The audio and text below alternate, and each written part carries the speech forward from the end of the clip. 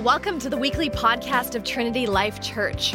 We are a local church that gathers in downtown Toronto on Sundays and all throughout our city during the week. Now, our mission is to help people discover their identity and destiny in Christ so we can influence our city, our country, and our world. If you're looking for a place to call home, we'd love to have you. Our services are Sunday from 10:30 to noon at Jarvis Collegiate. Enjoy this week's podcast.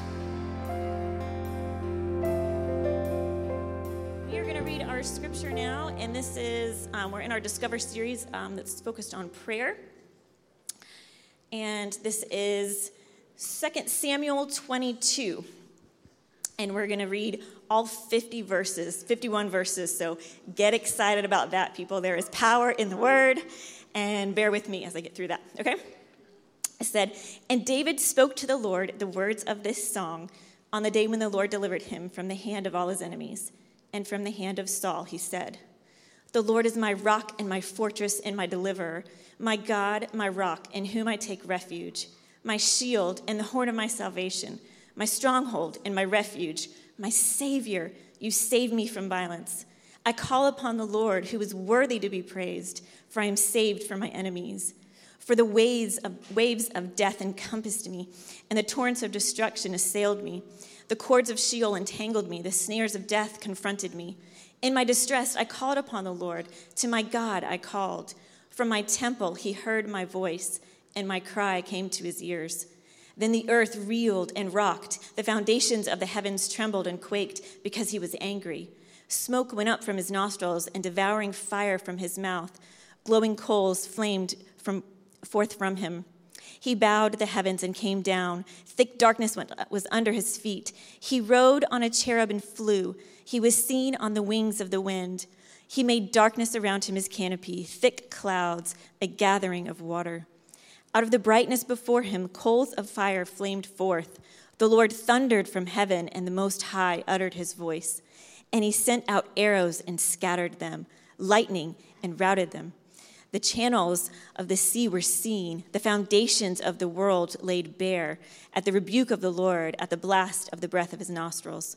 He sent from on high, he took me, he drew me out of many waters. He rescued me from my strong enemy, from those who hated me, for they were too mighty for me. They confronted me in the day of my calamity, but the Lord was my support.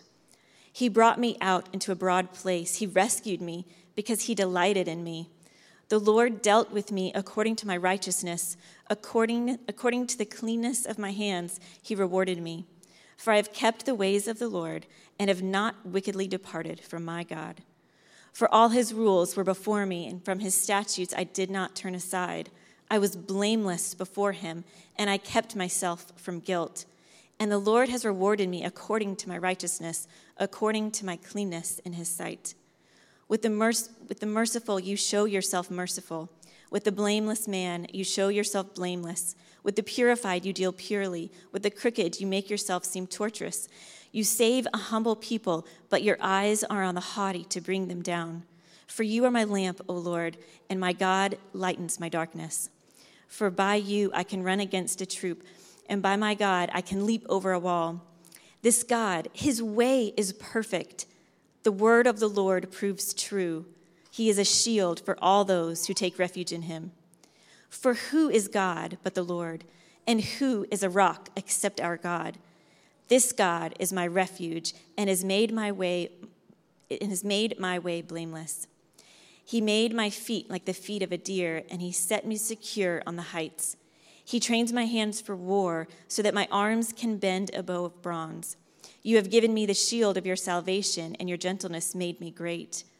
You gave a wide place for my steps under me, and my feet did not slip. I pursued my enemies and destroyed them, and did not turn back until they were consumed. I consumed them. I thrust them through so that they did not rise. They fell under my feet. For you equipped me with the strength for battle. You made those who rise against me sink under me. You made my enemies turn their backs to me, those who hated me, and I destroyed them. They looked, but there was none to save. They cried to the Lord, but he did not answer them. I beat them fine as the dust of the earth. I crushed them and stamped them down like the mire of the streets. You delivered me from my strife with my people. You kept me as the head of the nations. People whom I had not known served me. Foreigners came cringing to me. As soon as they heard of me, they obeyed me. Foreigners lost heart and came trembling out of their fortresses. The Lord lives, and blessed be my rock, and exalted be my God, the rock of my salvation, the God who gave me vengeance and brought down peoples under me, who brought me out from my enemies, who exalted me above those who rose against me. You delivered me from men of violence. For this I will praise you, O Lord, among the nations, and sing praises to your name. Great salvation he brings to his king, and shows steadfast love to his anointed, to David and his offspring forever. Let us pray.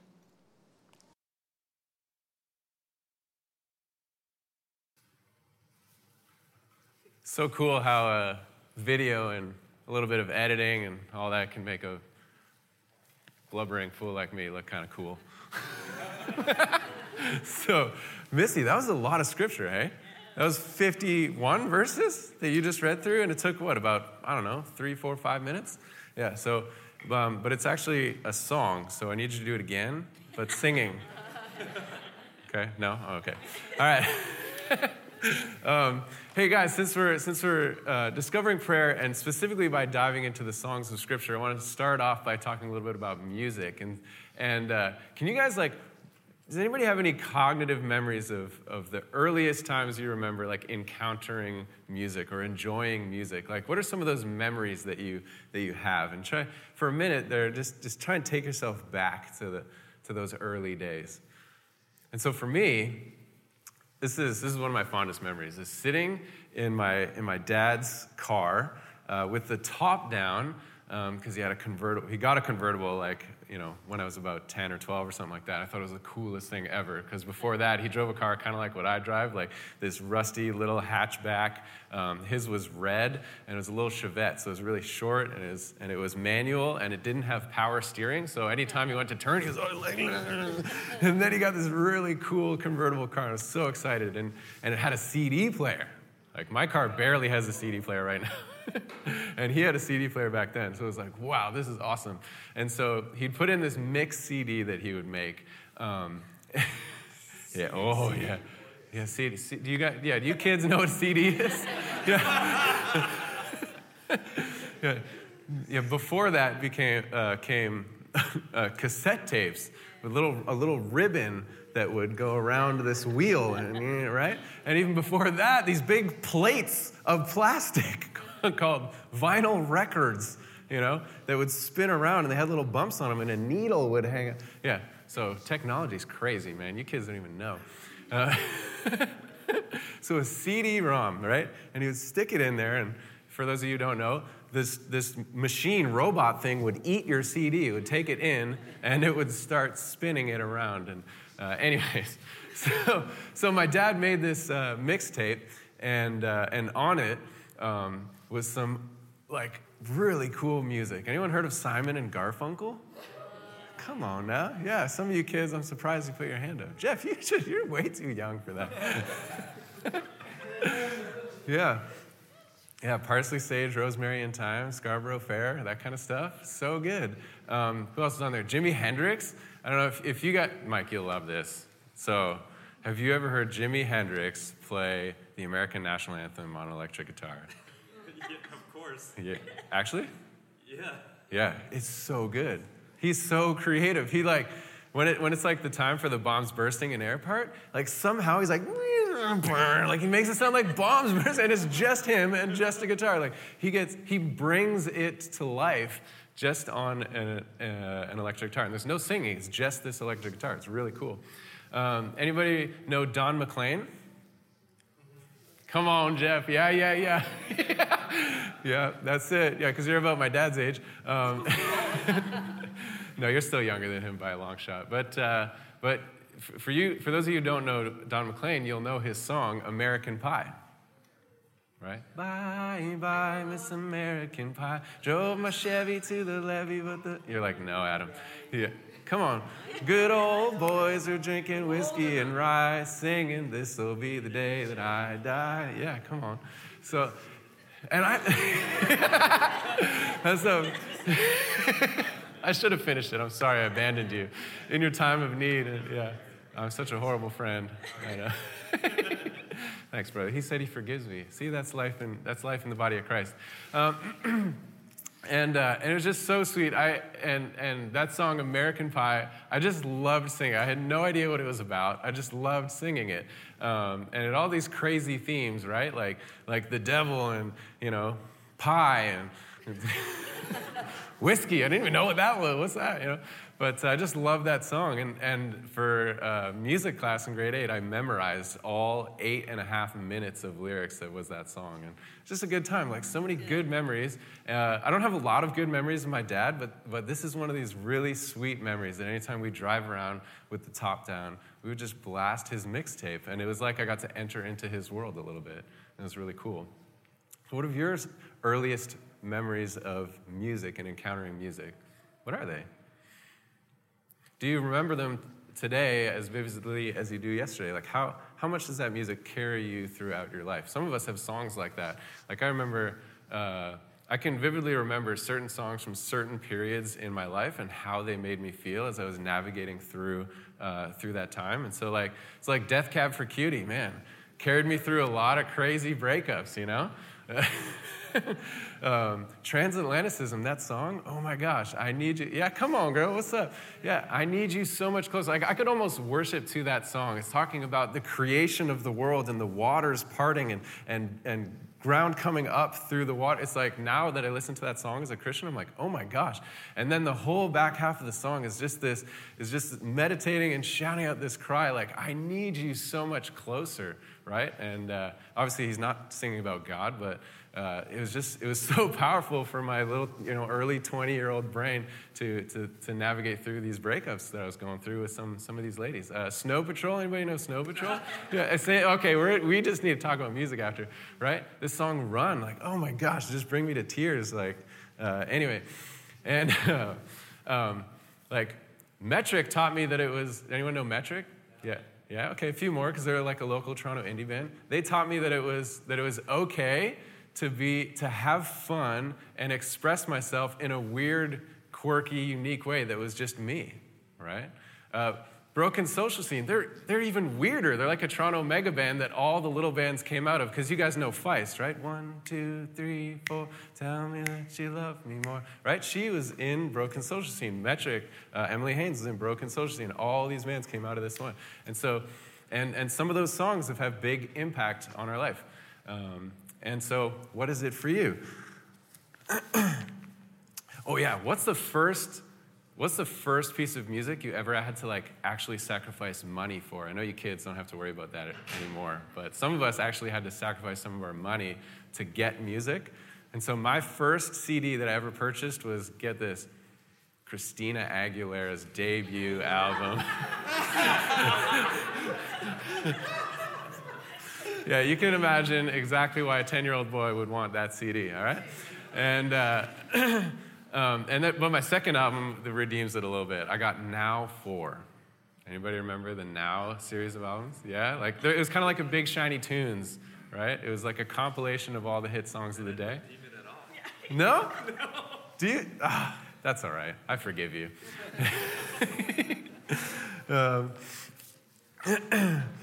And so, what is that music for you? And let's just go back to the place. The music that kind of marks something in your life that you can look back and remember. Because here's the truth. The scripture is actually full of music, right? And that's why we're doing this. It's full of music. And it's full of music that is people expressing themselves out towards God. Towards God.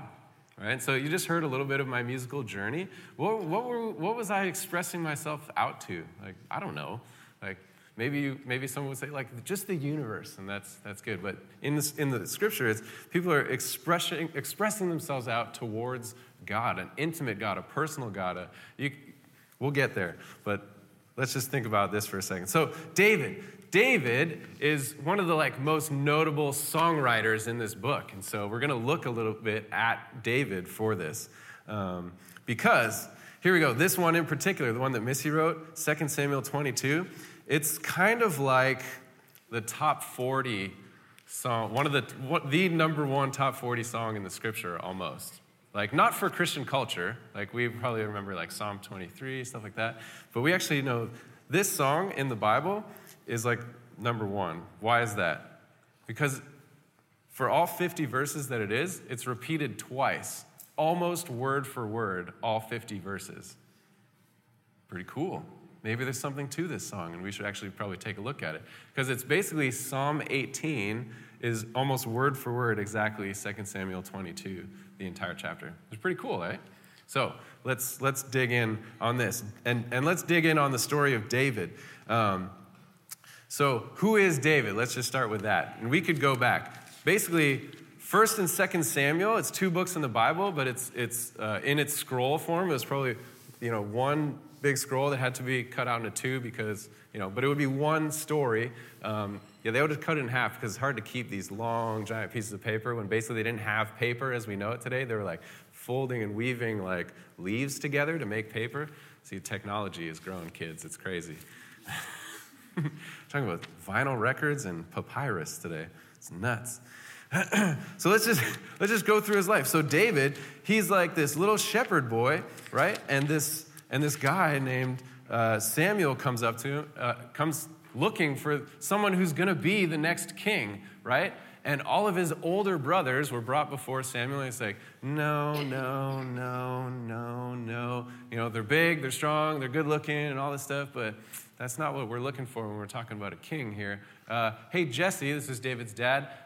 Did you leave any of your sons out? Like, he didn't even bring him to be considered when this guy Samuel, the prophet of the Lord, said, bring your sons to be, in front of me because I'm looking for something in particular here. He just left David out, right? And he's the little runt of the group. And so Samuel finally gets in touch and says, this guy is going to be the future king. He then has this like crazy battle with this guy named Goliath, like this, one of the best fighters of the Philistine army, which is like Israel, the people of God. They're like their great nemesis at this time, right? And so the biggest, baddest guy comes out and says, it's kind of like in the movies when the kings have a challenge, right? If our king beats your king, then we win and we get all your stuff. And if you win, then you get all our stuff. And they just leave the fight up to 2 guys so that everybody doesn't have to die. So there's kind of this moment right here. Goliath's like, I'm the guy. Who's going to fight me? And everyone's like, no way. Like, no way. Except for this guy, David. And David trusts God, and he goes up, and he slings him, and he dies. Just like that. It's nuts. And then David, the king at the time, his name is Saul. And this guy Saul is like a little bit threatened by David because Saul has definitely got some issues. He is by far not a perfect king, and so he starts coming after David because David is gaining favor amongst God's people and has been prophesied to be the king that's going to take over. So Saul doesn't like that, and he starts coming after him. And David lives life in this state where literally he's like hiding in caves and and fleeing from his country and fleeing from this city and that city and getting pursued by this guy Saul. And Saul's just chasing him. He's literally living for years under threat for his life over and over and over. And then on many an occasion through these interactions of Saul and David has the opportunity to kill Saul. And you know what? He trusts God and he doesn't do it. Very interesting. We're starting to see the heart of David. It's important because he writes so many of these songs. So 2 Samuel opens up and Saul is dead. And you know what David does? He weeps over the death of his enemy. He weeps. What would we do if our worst enemy, not even our worst enemy, just a normal, everyday enemy, someone who just annoys us, we just won't talk to them, and we'd rather just avoid them than deal with them, right? What would we do if they died? Would you rejoice?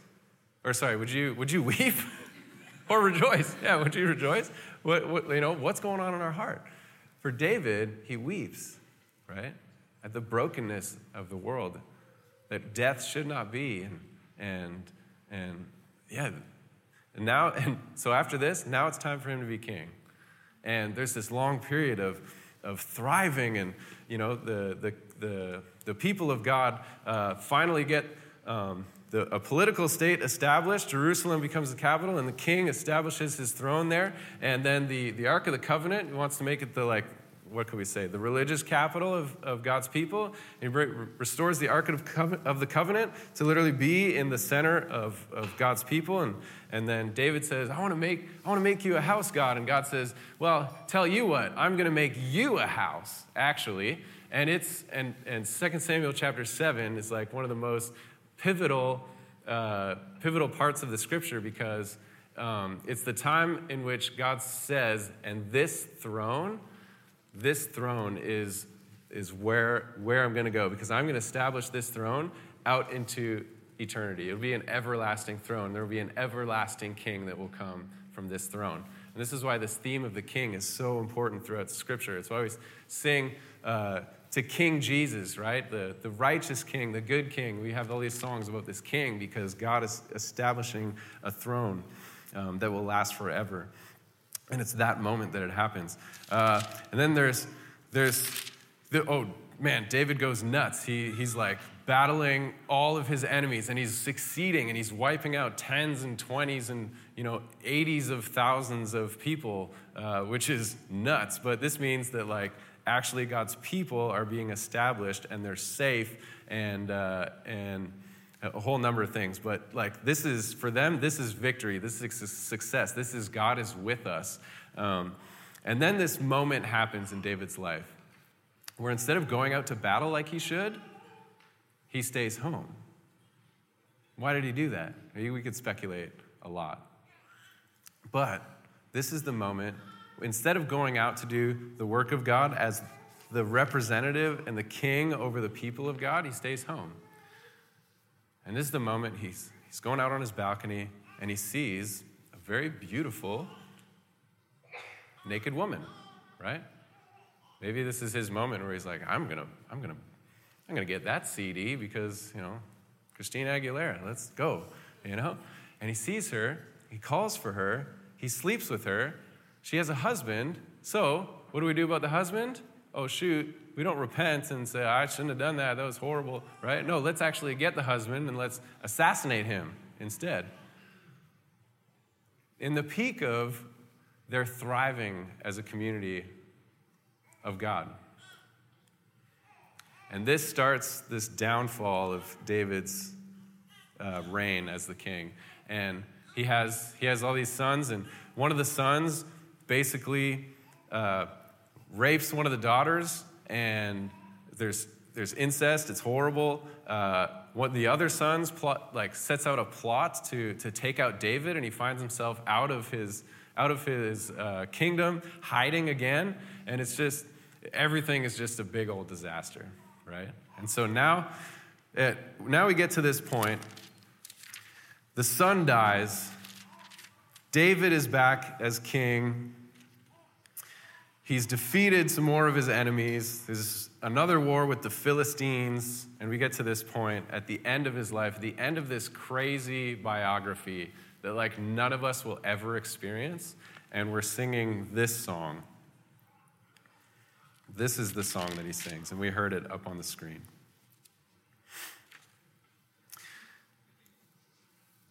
If you're paying attention, it's very compelling. It's very beautiful. It's very strong. And after all this time living this life, and we could speculate that this song was written maybe closely after David was delivered from Saul's persecution, before he was king, because there's a lot of those themes in it.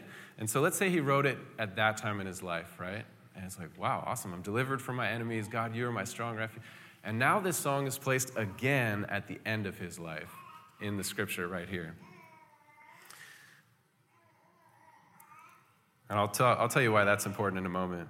But here's why this song is compelling. And this is our prayer tip, because we want to make this very practical for us, right? We're asking ourselves, how do we discover prayer? How do we just get better at prayer? how do we make it so that prayer is a place where we connect with the Lord, where we thrive in the abundant life, and it's a place that gives us life and joy and peace and all the things of God fill us up as we interact with God. And so let's show up our prayer tip. This is why this song is compelling.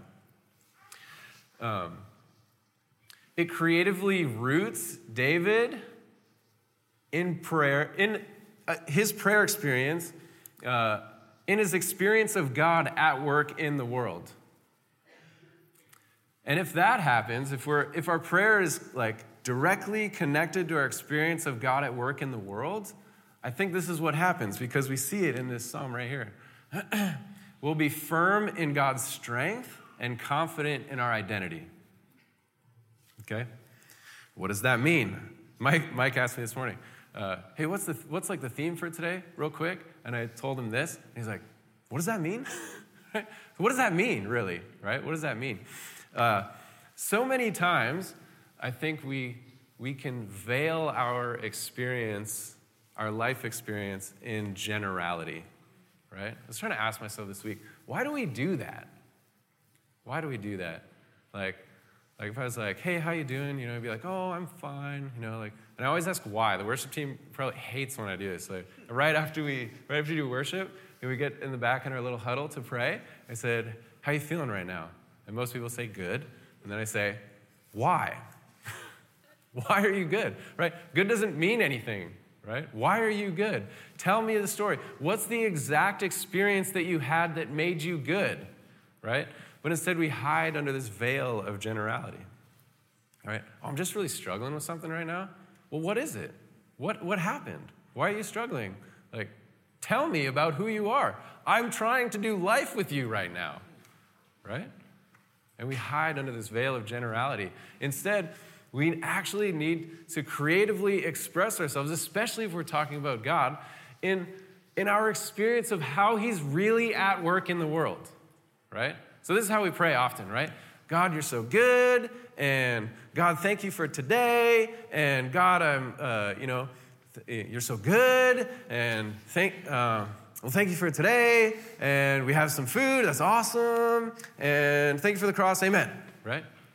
Like, that's so much of our prayer experience and our prayer life, and it's just veiled in generalities. Like, what are we actually praying about?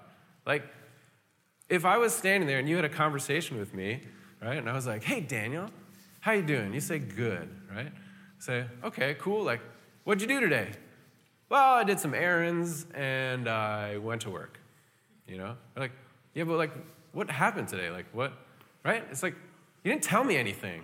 You're talking to, literally, if we're talking about prayer, you're literally talking to a God who knows exactly everything, right? He knows the details, and you're just talking vague generalities, right? Creatively express yourself, number one, and that's by being specific in the stories.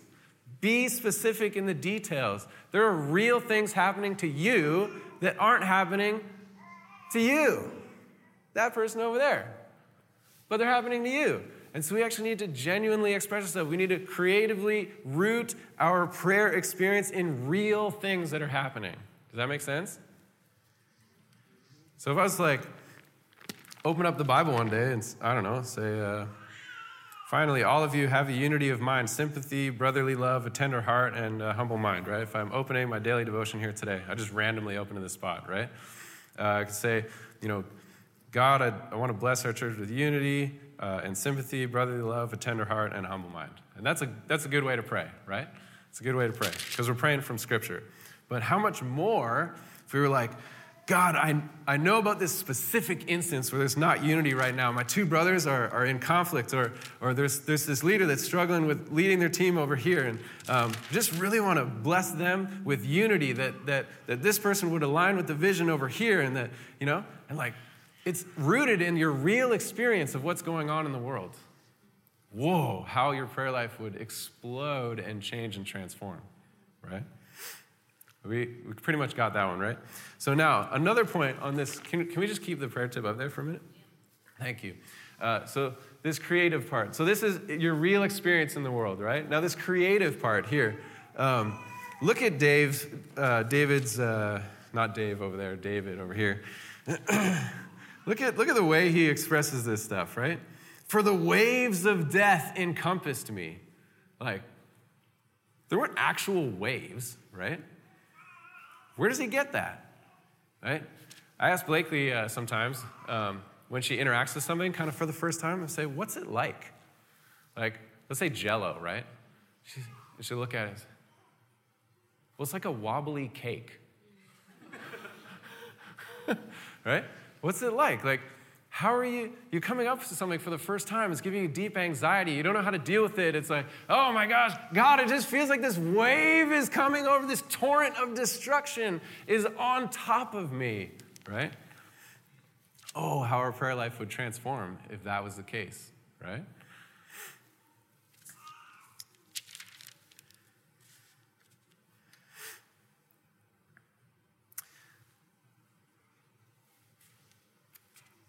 So two things I think arise out of this then. Two things arise. And they're right here in the prayer tip. Number one, I think we'll start to be more firm in God's strength, right? Like, we heard it. That's why I said, Missy and I were debating. Should I read the whole thing? Should I read parts of it? I said, let's just read the whole thing, right? Why? Because this God is my strong refuge. He made my feet like the feet of a deer. And then he talks about, I was able to consume my enemies and defeat all these, right? Because of God. The Lord lives. He's alive. And blessed be my rock and exalted be my God, the rock of my salvation. Because David is watching for how God is at work in the world, right?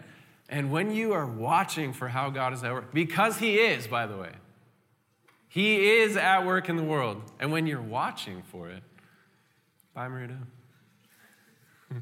When you're watching for it, what that does to our heart to give us firm confidence in his strength, right? The second thing, it'll give us confidence in our identity.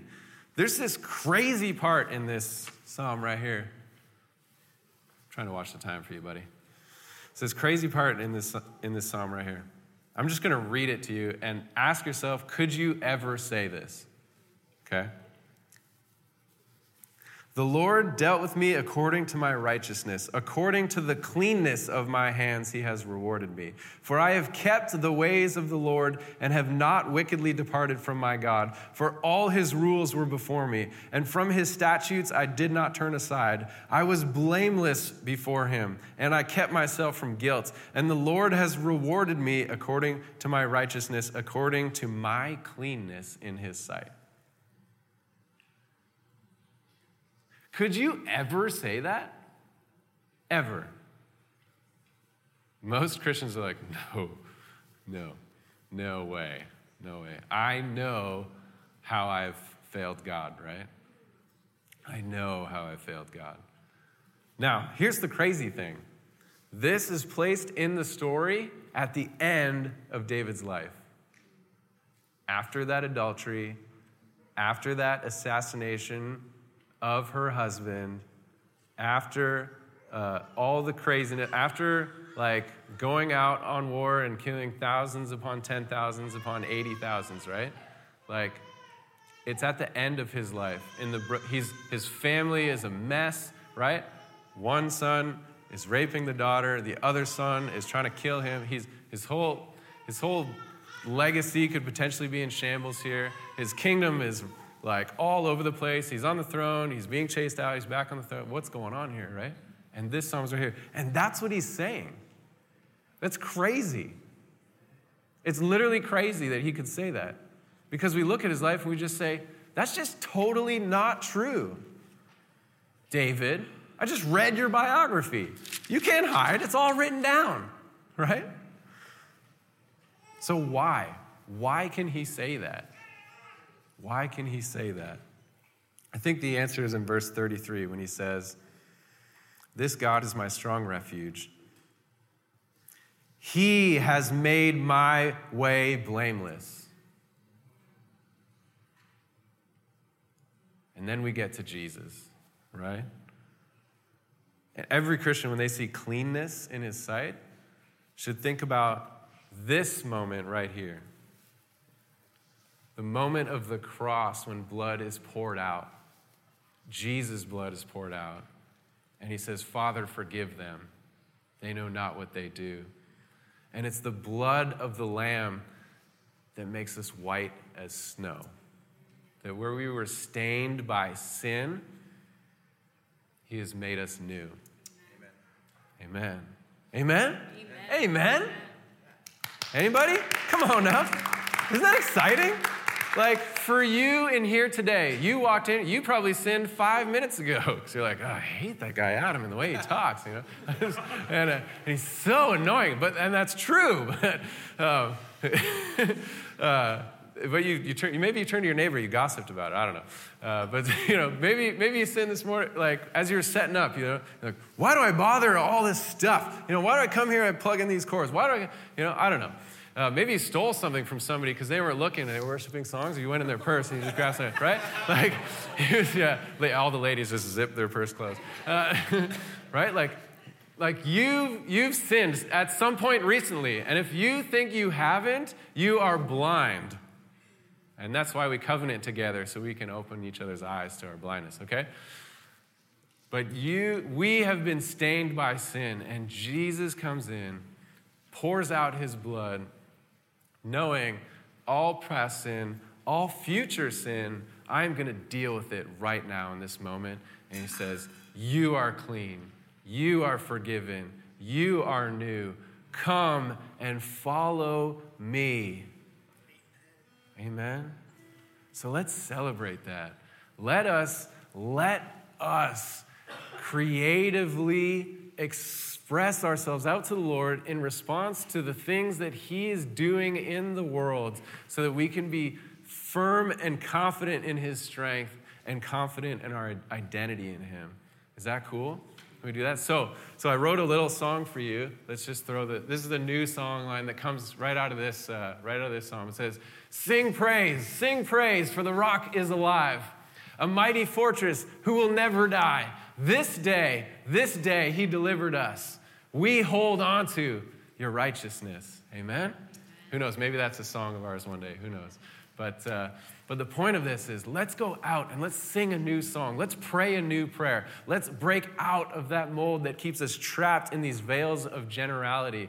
Let's have a real, genuine experience watching for what God is doing out in the world. Amen? Awesome. Let's worship. Let's sing. Let's respond. Jesus, thank you that we are here right now and that you are alive and that you are doing things. Make us your people. Make us a people who are attentive to the things that you're doing in this world. Make us a people who are creative and expressive and enjoy your presence and enjoy speaking out who you are in unique ways, not just stuck in old, dead, religious habits. We pray this in your name. Amen.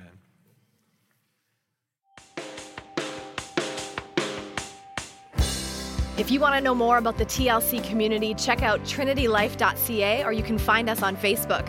Of course, we'd way rather meet you in person, so we hope to see you at a service soon.